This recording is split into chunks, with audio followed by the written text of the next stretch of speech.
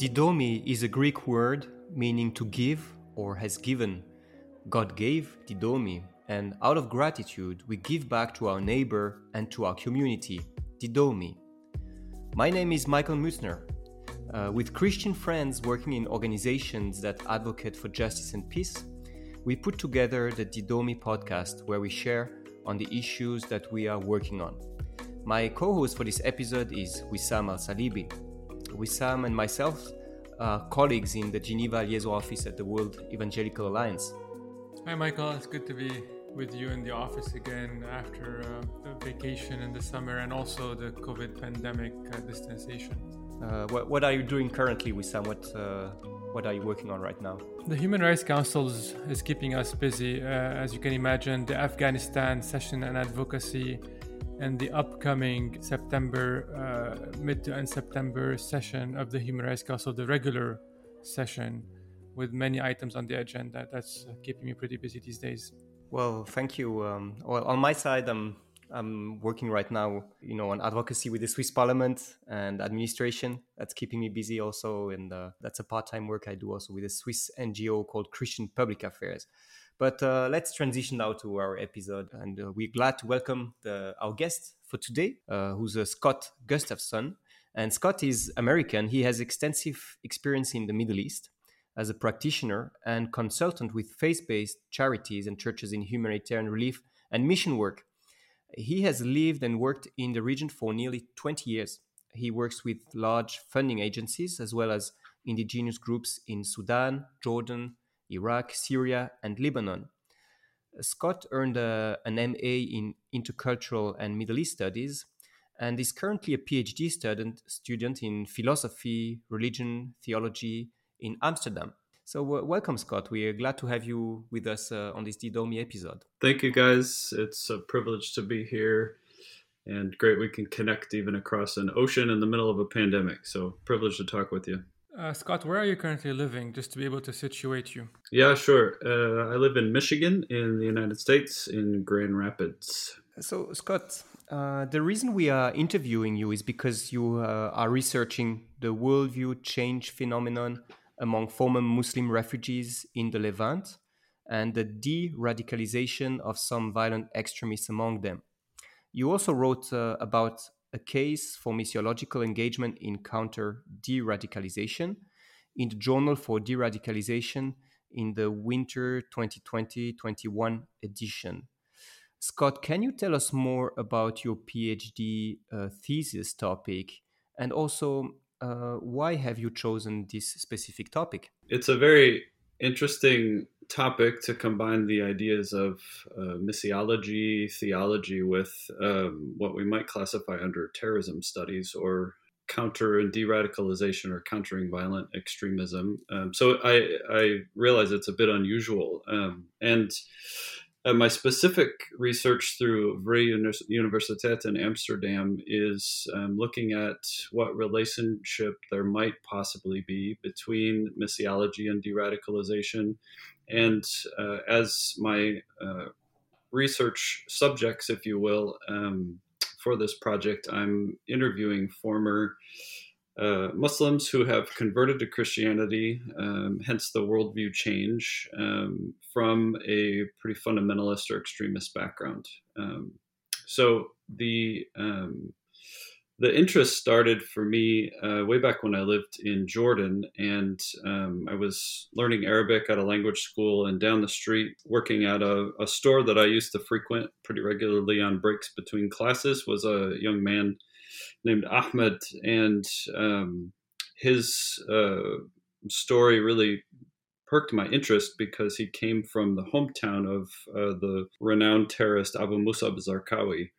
And hearing about his background and watching his life develop over our friendship, as our friendship developed, he started asking large existential questions about his religious upbringing. And eventually he experienced a pretty dramatic worldview change, decided to leave Islam. And in kind of hearing his story, I was pretty intrigued about how someone from such a fundamentalist background would dare to even ask some of the questions he was asking. And that kind of started me on a journey of exploring this topic, and here we are many years later, and I have the privilege of studying it as a research topic for my PhD. It's quite fascinating to hear you share these stories, Scott. Now, to clarify, Islam is different from Islamism, and it's important to state that Islamism is a political ideology, and Islam is a system of belief. And when we're talking about radicalization, we're talking about the political ideology which espouses violence. Just to start off with a few basic questions about what is radicalization and what is de-radicalization. I find it interesting that you wrote an article in a journal on de-radicalization or for de-radicalization. So what is this topic? What is it about? Yeah, good question. So we use a lot of these terms sort of interchangeably in our daily lives, if you will. So a good question to kind of clarify terms. So radicalization, and I borrow from a couple different researchers in this definition. This definition's from Wilner and Dubilis. All of these sort of references are in my paper if people are interested to read more. But radicalization... We will link to your paper in the show notes of this episode, by the way. So radicalization is a process by which an individual group comes to adopt increasingly extreme political, social, or religious ideals, and sort of aspirations that reject or even seek to undermine the status quo. So a lot of times it's detailed as a process that someone moves along, and further angst and frustration, a lot of times it's due to perceived grievances, increased marginalization of the person themselves or their identity group, prejudice, shame, injustice, lack of political freedom. All of these have kind of been outlined as drivers, if you will, in this process of radicalization. A lot of times there's common elements, and we see this in the kind of Lebanese laboratory, as I like to call it, since the Syrian crisis, where there's kind of perceived grievances that people are unable to address with normal channels. And then they're exposed to some kind of extremist narrative or an ideology that offers a different way of thinking and a rationale about what must be done about these grievances. And often that is violence is the only answer. That's the only outlet, if you will, to resolve these issues. And then a third really important ingredient is a social network that creates a sense of belonging. So there is a social component to this, and group identity is extremely important in the process of radicalization. De-radicalization then could be sort of, the inverse process. So how does someone go from being someone who supports, espouses, or commits violence to someone who disengages from that? And the topic of de-radicalization is not without debate, of course, because governments down to nonprofits are all trying to figure out how do we address people and groups in our society that are radical or extreme, and how do we then move them on a pathway towards normalization where violence would not be espoused or promoted as a way to resolve grievance. So de-radicalization is a pathway, an off-ramp, if you will, a pathway towards normalization. And there's lively discussion in the field about whether that includes just disengagement from violence, or if that must include ideological transformation. For example, someone could be a supporter still of the cause that's very anti whatever outgroup is perceived, and even think, for example, believe theologically that violence is justified, but they wouldn't commit violent acts themselves. So does that constitute someone who's de-radicalized or not? So there's ongoing debate about that. I tend to fall in the camp that would stress that ideological change is a necessary ingredient of de-radicalization, because we sort of assume that belief motivates action. So that's kind of where I land in that whole conversation. But you can already sense some of the conflict, because governments, if they, for example, imprison a extremist, someone who's committed a violent act, can a government compel belief? Can a government compel ideological thought change in the mind of someone? So that gets into some sticky ethical areas too when we talk about practical applications of these ideas. Yeah, this reminds me of a case I was reading about when I was studying a case law where a de-radicalization program has been considered as a violation of the freedom of belief of a person because he was forced into a program where he was compelled in a way to change his beliefs. So there is a tension here between the freedom of belief of the person on the one hand, which is an individual freedom, and the collective interest of having a person de-radicalized, I guess. Yes, it's a very robust tension, and it's one I sort of address in my thoughts in this journal article as it pertains to sort of Christian theology. Where does the church enter into that conversation? And of course, then that brings up all kinds of things about proselytization and evangelism in Islamic contexts and the legality of sharing one's belief when conversion to that belief might constitute an illegal act in certain governments or jurisdictions. So there's lots of stickiness in this. Even bringing up the conversation in the Middle East can sometimes put you in hot water. So it's with great trepidation and care that I try to enter into this discussion. And I'm still in the sort of middle stages of my PhD, so I'm admittedly trying to wade through pretty thick waters here.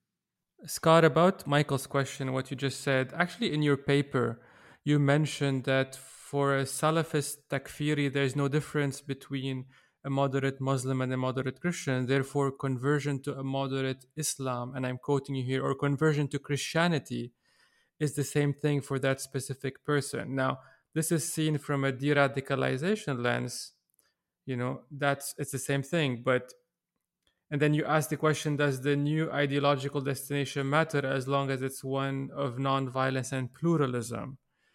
Have you asked this question to Muslim community leaders in which the churches, in the communities of which the churches operate in the Middle East? Yeah, it's a good question. No, I haven't had the privilege of asking this directly to community leaders. Look forward to that someday. This article actually was kind of the first public chance I had to present these ideas. And I've discussed them, for example, with an Iranian researcher who's looking at religious change in Iran. And it is fascinating to consider, again, from a secular angle, if a very hardline Islamist, for example, looks at even moderate Islam or moderate Muslim governments or individuals as outsiders, then I'm making the case here. What is the difference from a government or societal standpoint if that person converts, if you will, to a more moderate version of Islam or Christianity? Why should it matter? Because from the Takfiri perspective, anyone who does not espouse their particular stance on the theological issues and identifies with the in-group and the in-group's tendency towards violence and enforcement of those theological beliefs would be part of the out-group, and again, a target or open for those violent acts or those hostile acts.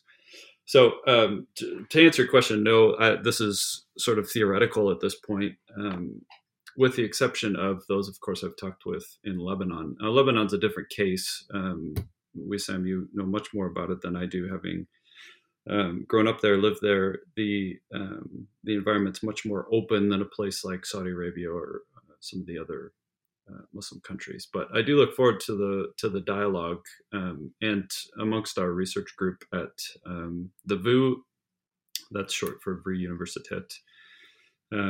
We've had some robust discussions about the sort of philosophy of worldview change and conversion as it pertains to coercion and how we sort of think about and conceptualize the change in belief and that process. So it's a very deep discussion that I do hope to have many more of in the future. Scott, have you come across church ministries leading to the de-radicalization of people who used to engage in terrorism in the Middle East? Yes, so many examples of this, especially since the Syrian crisis started in 2011. I'll just maybe give a few examples. One ministry I'm familiar with started serving refugees who were coming across the mountains from Syria early 2011, 2012 when that first got started.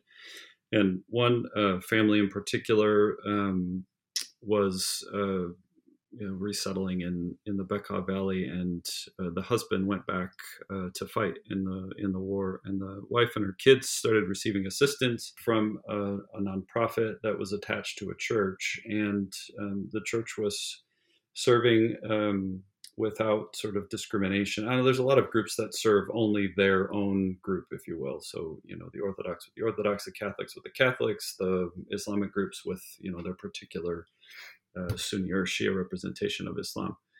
But this group was serving a pretty broad, group of people. And when the fighter came back and noticed that his family was being served by this Christian group, it kind of challenged his conception of who these Christians were.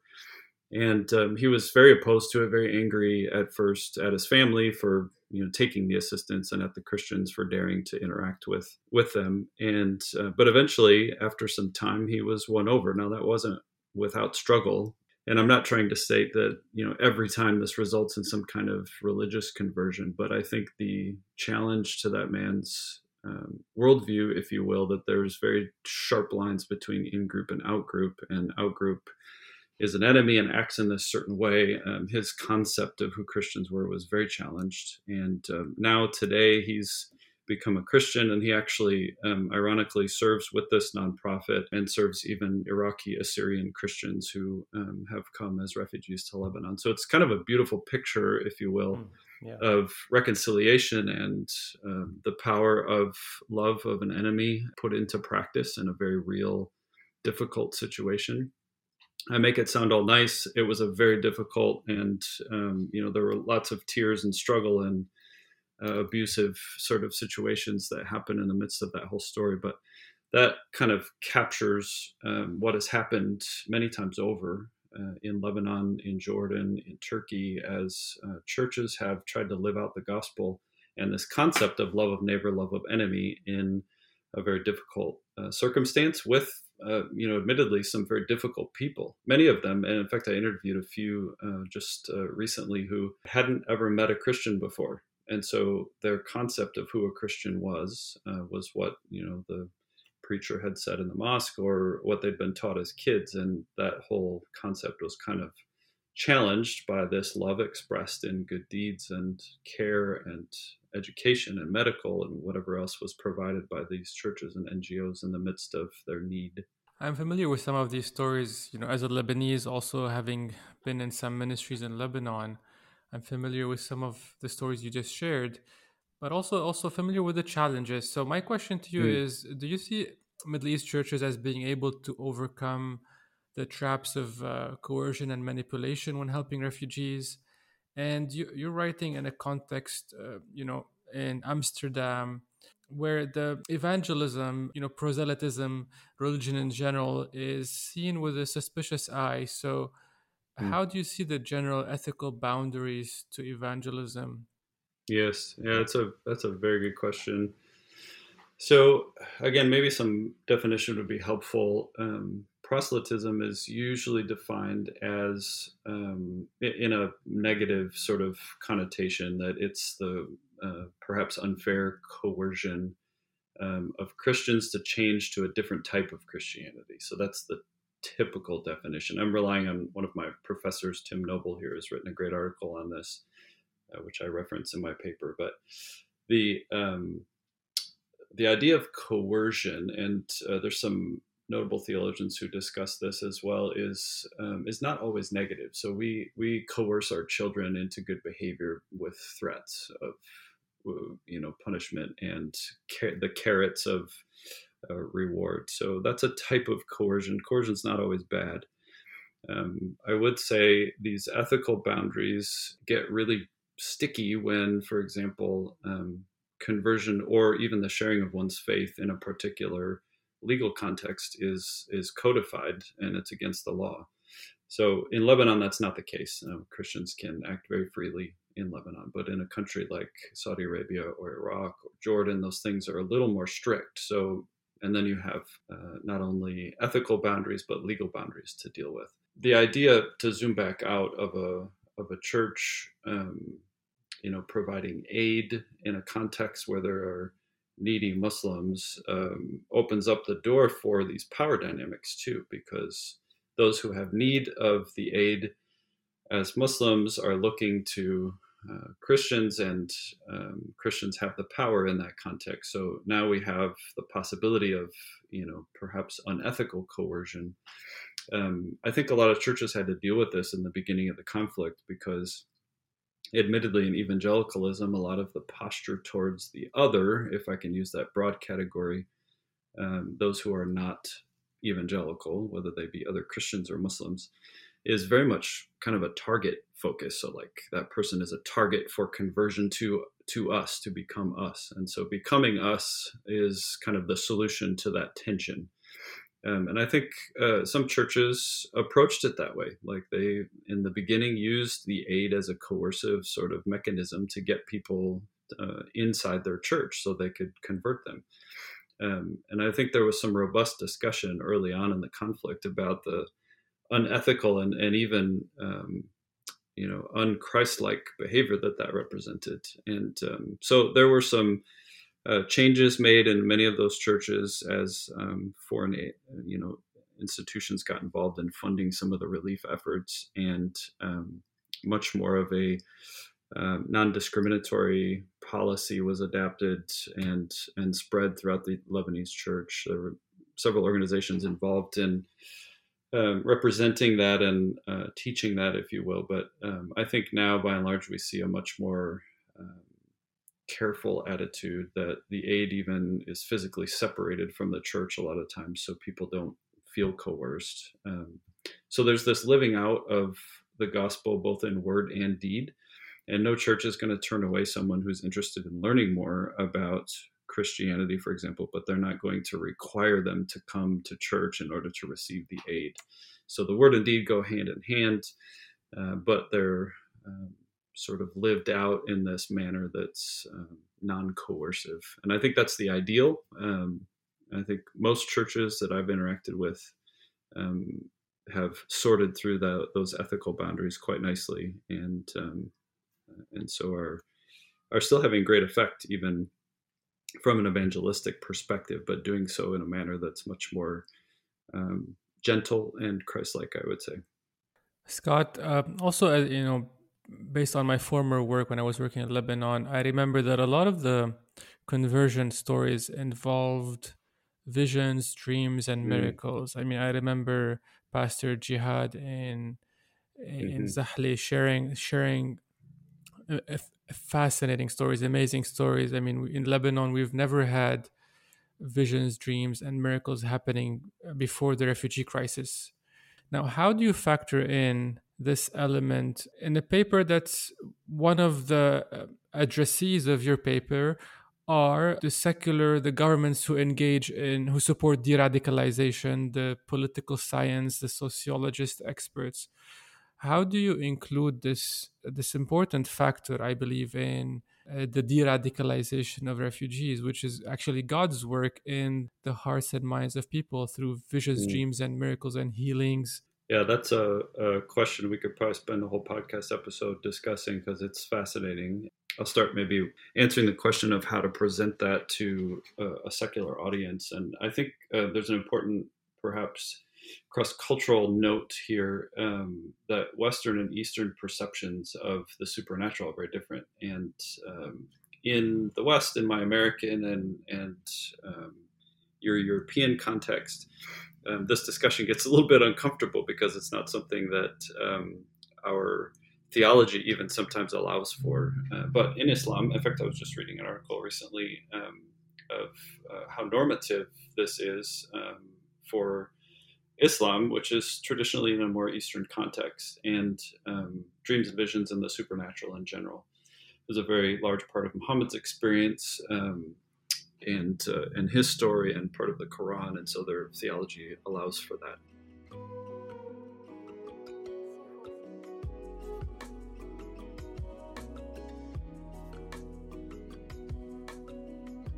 Yeah, so the concept of the supernatural, I think it's important to situate it in kind of the cultural context that I'm studying. So for many of the refugees in Lebanon and coming from their Islamic context, or many of them haven't even been exposed to a Christian person, let alone much of Christian theology that's somewhat normative. So um, in now to get to some of the specific stories, you guys have heard many of the reports. Actually, there's quite a few in the public media that have been shared. I was talking with Pastor Jihad one time, who you just mentioned, Wissam, and I said, tell me the latest. What are you hearing from people?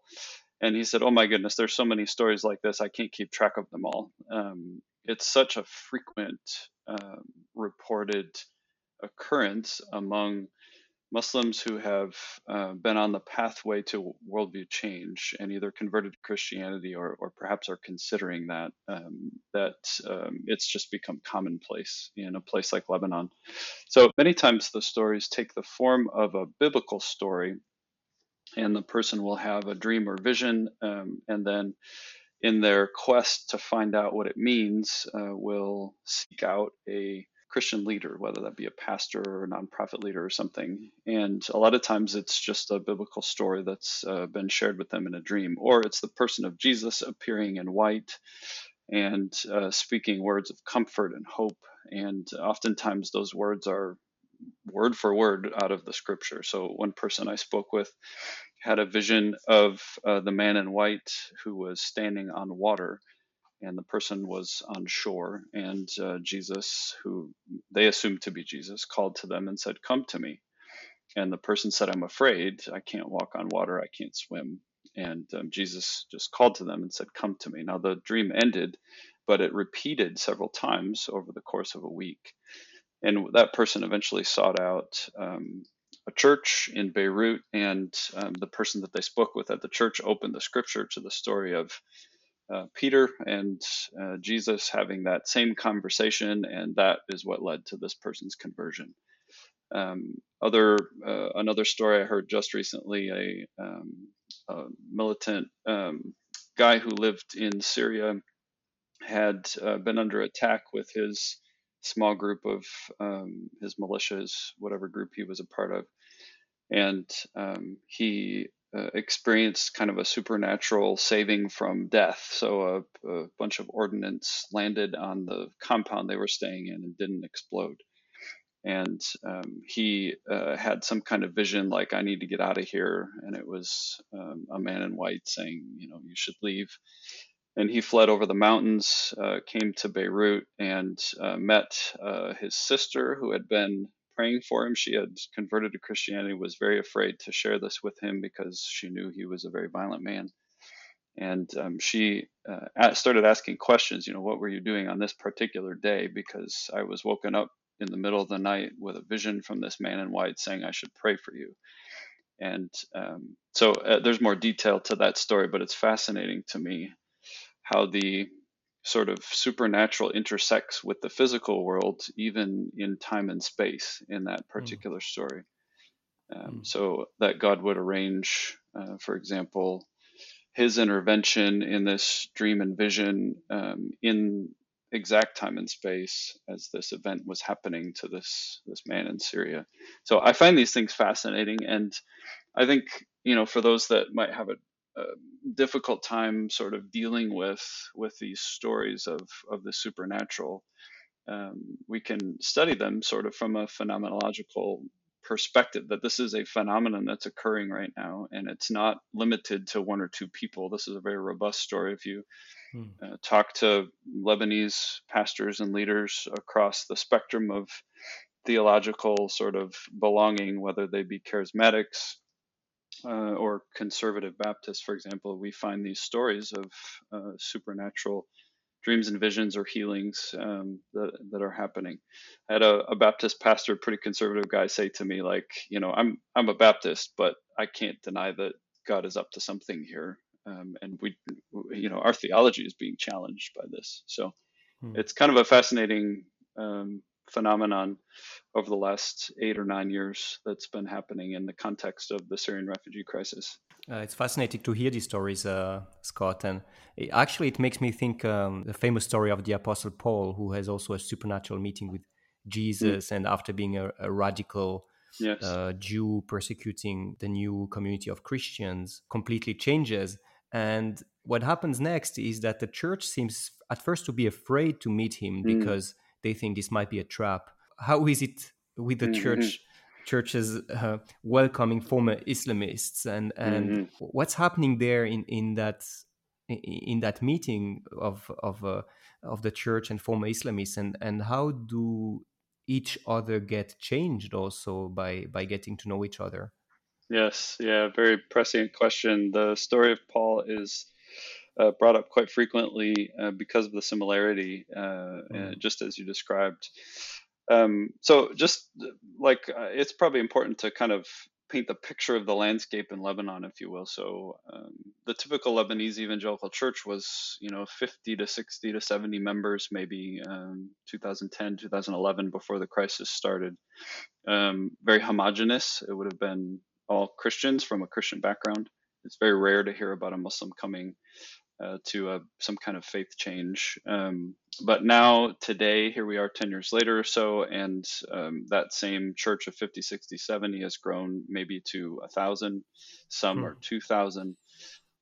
Many have seen lots of turnover in traffic kind of through their church. So there's lots of different people coming all the time, lots of services offered, lots of outreach happening, lots of medical and relief ministry and food distribution and childcare, and some have started schools, and some have done trauma counseling, all kinds of different programs like that. So the church is a very busy hub these days. And now many pastors will tell you that their church is no longer a majority from a Christian background. It's a majority that attend on a Sunday or involved in programs from a Muslim background.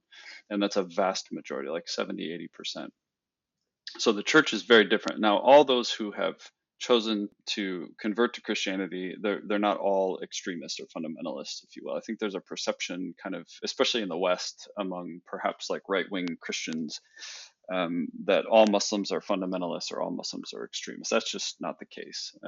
I think one pastor, in fact, I asked this directly, estimate for me how many folks in your congregation. This was a large church. It's more like towards the 3,000 end. How many come from this sort of extremist fundamentalism background? And he estimated about 10%. So if there's a couple hundred folks in his congregation from an extremist background, I think still a big number. So it's a pretty big number still, even in one congregation. So the idea that you're sort of bringing up, how do Christians react? You could picture yourself in the pew if you'd been a member of this church for 20 years. Like, this is my church, and now there's all these Muslims here. Like, who do they think they are? I mean, and early on in the conflict, you hear this kind of language. I mean, there were serious conflicts at church about even allowing the Syrians to come because they're stinky. They have a different culture. They speak a different dialect. They're bringing their kids, and they're noisy, and they just want handouts. And I mean, there was all this kind of emotional and guttural reaction. And even pastors who, lest we forget the Lebanese civil war and the meddling of Syria in Lebanon and all of the kind of atrocity that took place there. A lot of Christian families especially were victims of kidnapping. Some still don't know where their relatives are. Many were put in prison, abused, all that's in the background. And so Lebanese Christian pastors who are now faced with a congregation that's a majority Syrian Muslim feel that tension. Like, how in the world do I overcome this because these people hurt my family? And so, of course, there were, issues of acceptance. And I think churches are still dealing with that. One of the interesting sort of dynamics now is that the church is a majority Syrian refugee, or Syrian Muslim background, but most of the leadership is still Lebanese ethnic Christian. So how do you reconcile that if the majority are of one background? How do you prepare a leader? How do you accept a leader of this different ethnic group, different religious background, to serve alongside in an organization or in a church? So some of those tensions are still there. There is a lot of suspicion. There are still some who refuse to even engage. I think they're in the minority now, but they look at conversions as inauthentic, as they're just trying to get food and aid and money from us, and I don't trust what they're saying. They're just pretending, and so there is still some of that. I think that has faded as time has gone on, and a lot of the Syrian Muslims have stayed in Lebanon and committed to a congregation. They live in a community. They've sorted through their identity and decided, I'm going to live as a Christian now.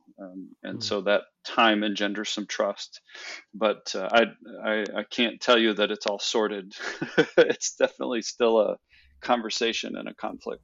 Scott, how can my local church in Geneva or a church in the US take a step towards pursuing missional de-radicalization? And kind of the assumption, my question is that radicals exist in all communities in the world. Unfortunately, the politics globally is becoming more and more extreme. And unfortunately, the justification of violence in politics has increased.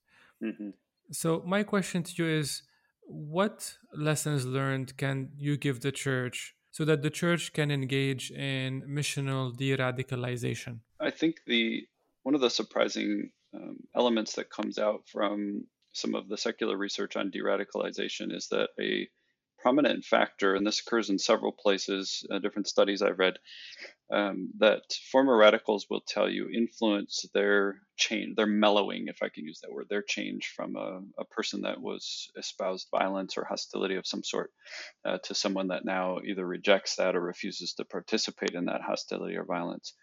And I'm pulling this quote from a secular study, was the surprising kindness of someone from the out group. So it's really interesting to me how that syncs with Jesus's teaching on love of neighbor and love of enemy.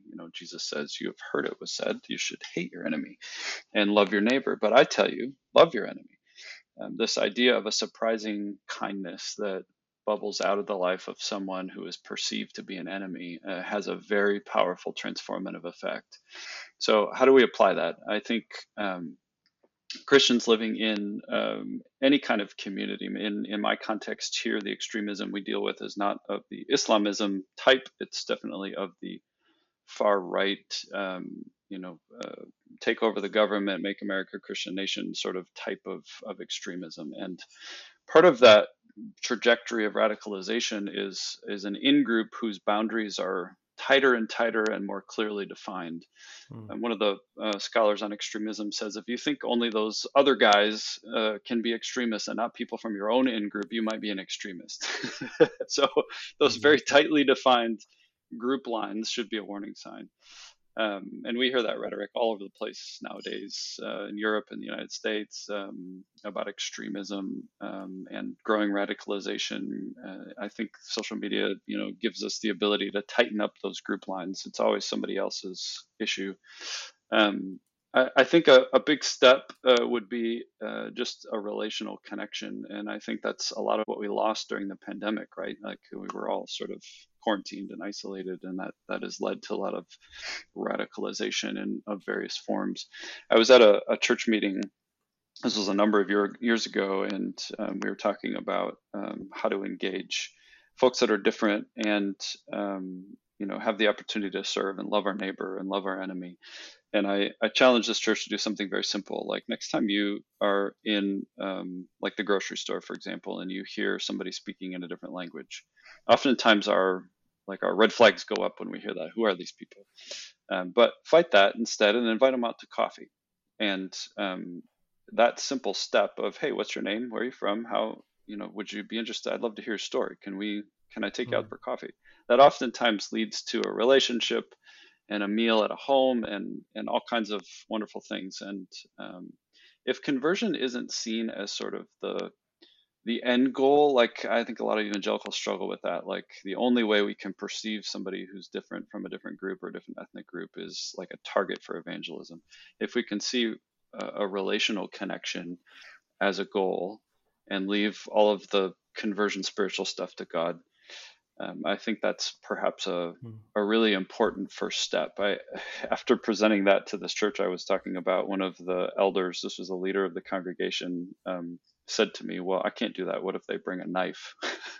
And it was shocking, but I think that emotional response to the challenge of actually meeting someone as another human and enjoying a cup of coffee together, his reaction was, I'm sure, very common. There's a fear there of encountering this other who's been caricatured for us in movies and media, and who we see, protesting overseas. That's our picture of this. But I think if we can see people as made in the image of God, just like we are, and leave all of the sort of spiritual conversion stuff to God, and love our neighbor and love our enemy, and just obey these simple commands of Jesus, I think really positive things happen.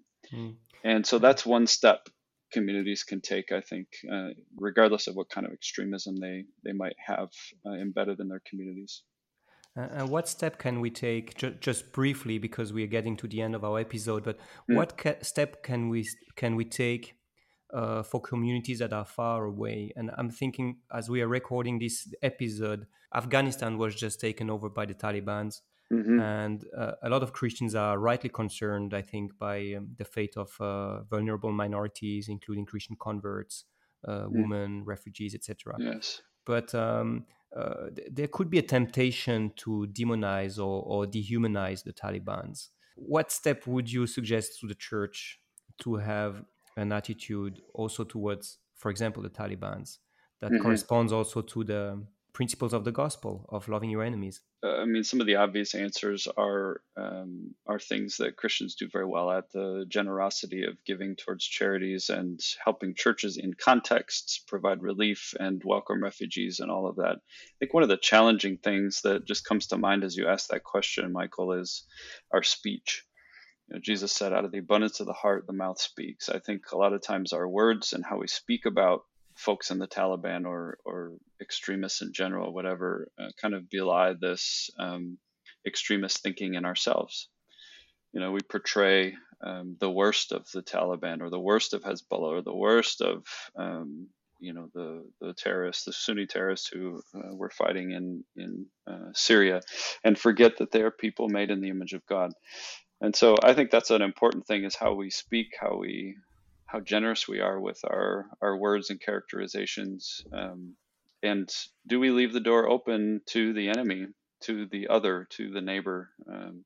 Even Jesus's sort of classification of how we see people is very different than how we speak normally. So I think there's a generosity of kind of giving physical acts, but there's a generosity of our speech and our openness to learn and understand too. What are the grievances that the Taliban have that lead them to these violent acts? I think there's a much more rounded picture that we can get of fundamentalists, extremists, radicals, if you will, whatever word you want to choose, that's important for Christians, instead of categorizing people in these very clear-cut in-group, out-group sort of formations, which then actually we're doing the same thing. We're extremists ourselves as soon as we do that. Thank you, Scott, for sharing really amazing insights from your research. Thank you for sharing the stories and your reflections. I pray that we learn from everything you just said into how we can be more faithful in our mission in the world, in our alignment with what God wants us to do. This is my prayer. Thank you so much, Scott. Thank you, Wissam. I appreciate your time and your generosity inviting me. Michael, too, thank you for your questions, and it's a great conversation. Dear listeners, thank you for joining us on this episode. Don't forget to follow us on Twitter and on Instagram at didomi_co. And please subscribe to the podcast on your Apple or Android phones. You can find us in your podcasting app. Just search for Didomi in your podcasting app. And we would be grateful if you leave a comment or rate us and give us 5 stars if you enjoyed our episode. Thank you so much for listening, and we look forward to join us on future episodes. Bye-bye. Bye-bye. Bye.